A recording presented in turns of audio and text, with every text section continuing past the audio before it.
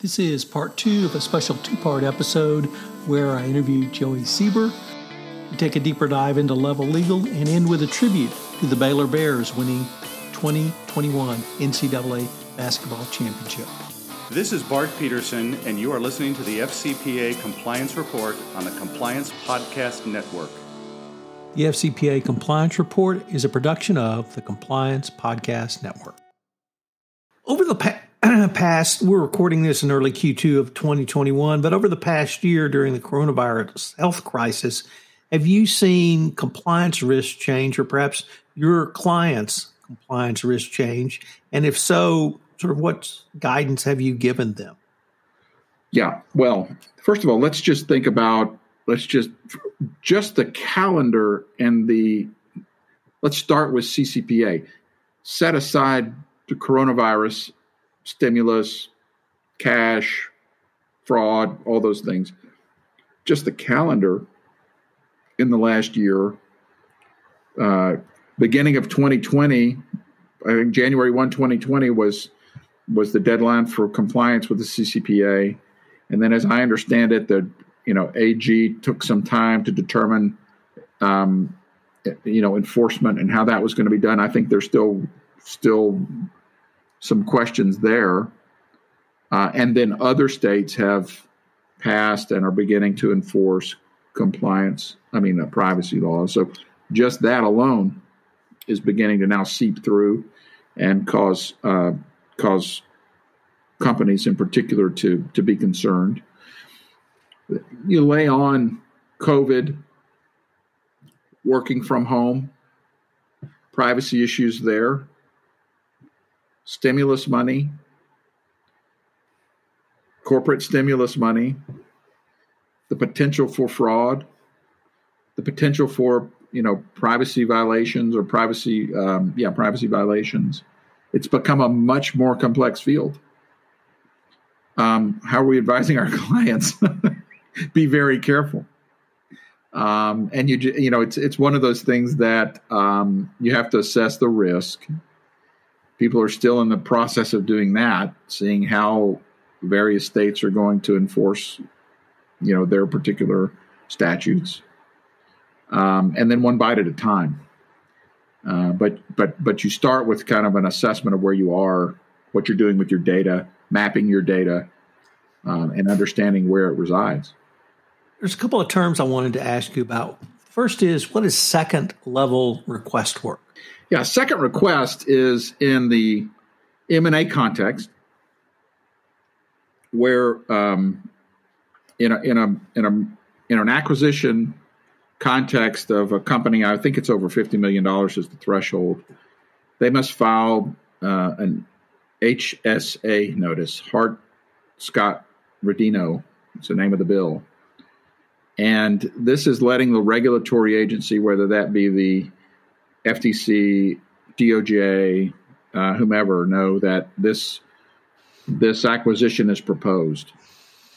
And we'll just say the DOJ. DOJ takes a look at this, and they take a look at the information that has been required to be provided under the HSR. And if they have significant concerns, particularly in the antitrust area, then they can make a literal second request for information from the company to investigate further whether there are legitimate antitrust concerns. These are quite burdensome. A second request is a quite burdensome undertaking, and there's a very short time frame. So what that means is, the burden is often requiring examination of millions of documents and emails, particularly looking at the communications both internally and externally around the transaction to determine if there was any prohibited conduct that was intended, particularly in the antitrust area. So it's a fast-moving, large-scale, government-initiated review. That's what it is. Department of Justice, I think, has made clear that they will increase antitrust and anti-competitive scrutiny. But we've also had the FTC, I think now formally state that they're going to increase their reviews of mergers and other anti-competitive issues. How would you suggest companies prepare for these increased scrutinies? Is it risk assessment? Is it looking at their own situations? Or when you're counseling companies, what are you telling them today?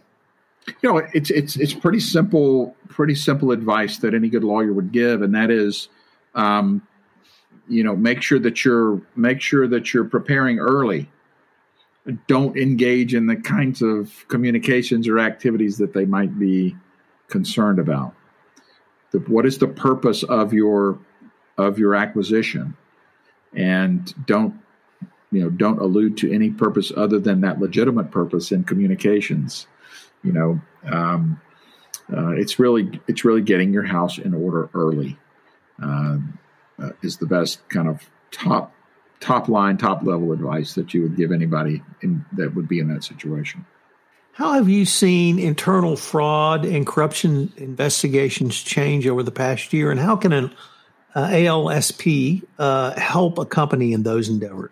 For us, the way that we first of all, there's not been a huge change except in the explosion of the amount of data, cost pressures in the corporate environment, and kind of the need that those be handled in a high quality way. The way that an ALSP, again, alternative legal service provider, can help is, first of all, with the technology and the proficiency with the technology. There's an abundance of tools available to help with these types of investigations. Review databases, AI, tools like OneTrust that I mentioned, and we're experts at using those tools, deploying those tools. The end goal is efficiency, whether it's reactive in an investigation or proactive in risk mitigation. And we're always looking for the best tools to use to be most efficient. So that is one way in which we are particularly well suited to handle those. There's also always a scarcity of resources within the client's organization or even law firms handling it. Again, we're particularly proficient with that. And then, as we mentioned, we develop, institutionalized knowledge or institutional knowledge when we've worked with clients over the long haul, and can bring some greater efficiency to the process. As we move, at least in Texas, now to a more normalized working environment, at least the state's opened up, how can companies try to rebuild culture after literally a year of working from home if they choose to reintegrate into the office or have a blended type of work from home and come in a few days a week? Yeah. My flippant answer there, Tom, is if you haven't worked to maintain your culture in the last year, you're going to have a really tough time kind of getting that back. But it's connecting with your people. It's living your corporate values, and staying in touch with your people and re-engaging with your people. The people are the greatest asset of any company, certainly of ours and the service industries at least. And I think hopefully people have paid attention to culture and engagement even more over the last year, and so they're picking up where they left off. There are obvious adjustments that have to be made, right? We're all we've been in uncharted territory, and we're entering uncharted territory. There's no, in my opinion, no going back. We're not going back to anything. We're moving forward to something different, and people will work from home or work in hybrid environments. Many, of course, will go back to their offices, but those offices are going to look different. There are going to be different people there, probably fewer people there. So culture is culture no matter where you are. Sometimes it's just harder to maintain, and hopefully people have been doing that during this year. In 2019, the Department of Justice released a document entitled An Evaluation of Corporate Compliance Programs, and they updated that in 2020. But in 2019, they specifically called out outsourced compliance. And it struck me that that is close to an alternative legal service provider. So I was wondering, how do you help, or where would you suggest in-house types think about alternative legal service providers into 2025 and perhaps even beyond, now that we've had the Department of Justice really say that we see this as a direction companies could or should go, and we're going to certainly encourage that. I think that when we think into, first of all, I don't think that the term, if we look into 2025, I don't think we'll be using the term alternative. Okay, there are all kinds of legal service providers, not necessarily alternative legal service providers. It's a fragmented industry, if you will, and what we're going to see is increased use of additional legal service providers, non-traditional legal service providers. Oftentimes law firms look at alternative legal service providers, ALSPs, as competition. I would invite people to think of it differently.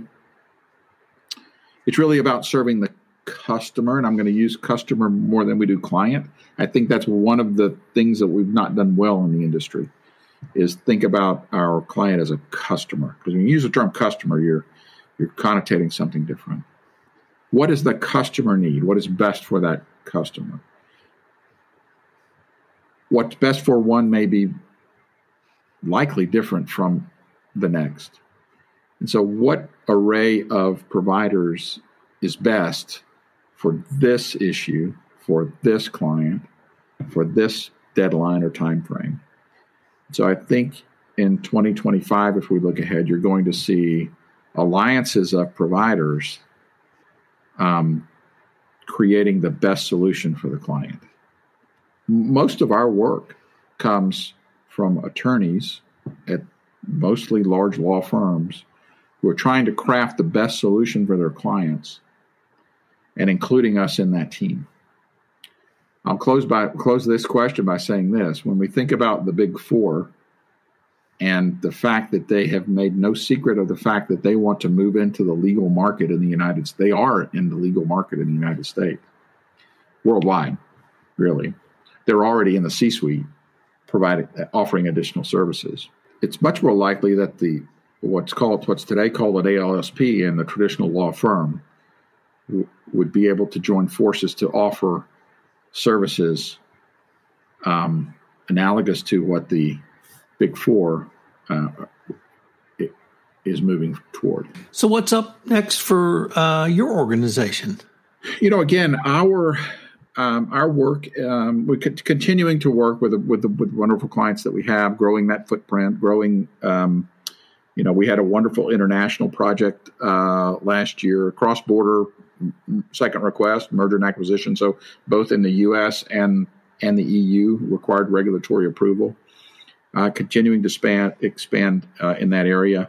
And then again, in the compliance area, assisting our clients with the maze that has become the I guess it's the acronym maze of privacy and complying with the various regulations in states and the GDPR. We're building a business unit in that area to provide those services and to wrap our services again around the tools that are available that are quite good in that area. That's our future. We're getting near the end, but there's a series of questions I wanted to ask you on the unrelated topic to compliance. All right. And that's the Baylor Bears. And I'm going to Bears. I'm going to introduce this by telling you I'm a little bit older than you. And when I was in college and high school and thereafter, Baylor was not particularly relevant in the old Southwest Conference or in any other conference. That changed. RG3, Brittany Griner, Baylor track had some spectacular wins, victories, great personalities, and some great athletes. But Baylor's men's basketball suffered some pretty dramatic reversals and had some real low points. I just wanted to ask you, assuming that you are somewhat of a long-suffering Baylor fan, and even when you went to college, really what did it mean to see the Baylor Bears win the NCAA National Championship this year? It was really, look, I'll use a Baptist term. It was really redemptive, right?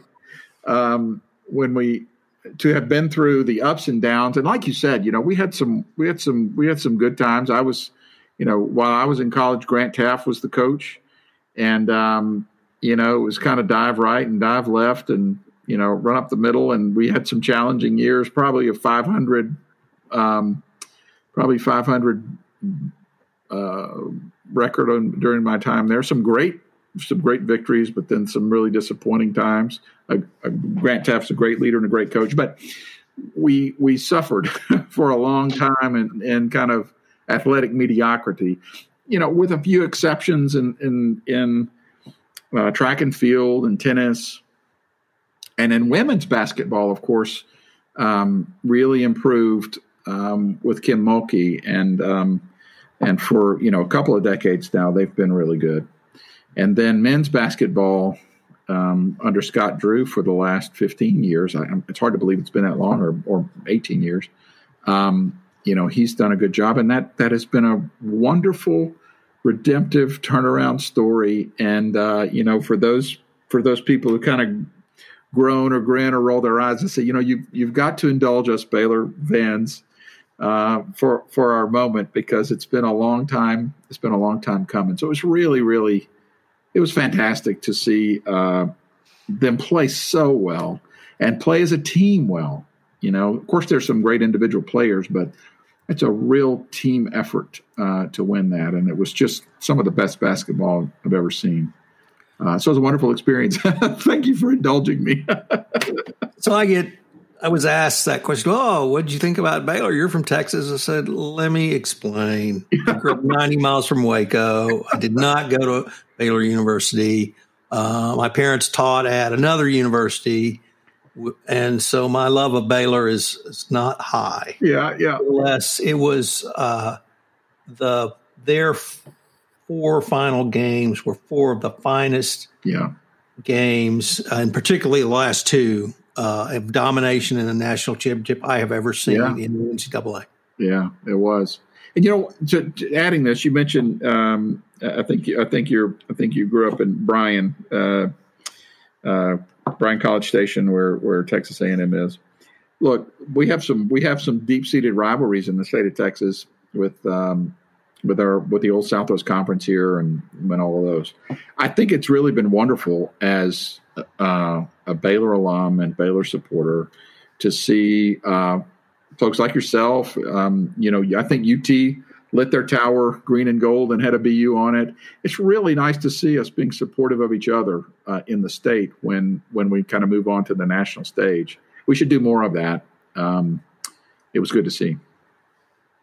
Well, unfortunately, now, Joey, we are at the end of our time, but I was wondering if our listeners wanted any more information on any of the topics that we've talked about, or find out more information about Level Legal. Where could they go? Yes, of course. Thank you. Of course, www.levellegal.com, levellegal.com. I'm at J Sieber, JSEEBER at levellegal.com.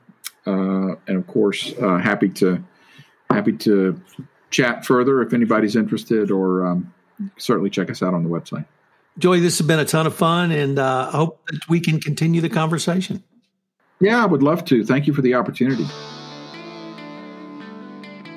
Hello, everyone. This is Tom Fox again. I'd like to thank you for listening to this episode of the FCPA Compliance Report, a production of the Compliance Podcast Network.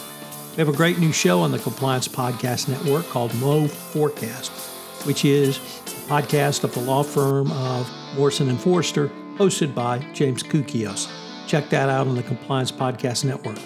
Also, we have a new podcast, Survive and Thrive, where with my co-host, Courtney Nordrum, we take a look at compliance disasters, some of the lessons learned and red flags missed, plus what you can do to avoid them going forward. I know you'll enjoy this great new series, Survive and Thrive, which posts every other Tuesday on the Compliance Podcast Network. Thanks so much for listening, and I look forward to visiting with you again next week. This podcast is a part of the C-Suite Radio Network. For more top business podcasts, visit c-suiteradio.com.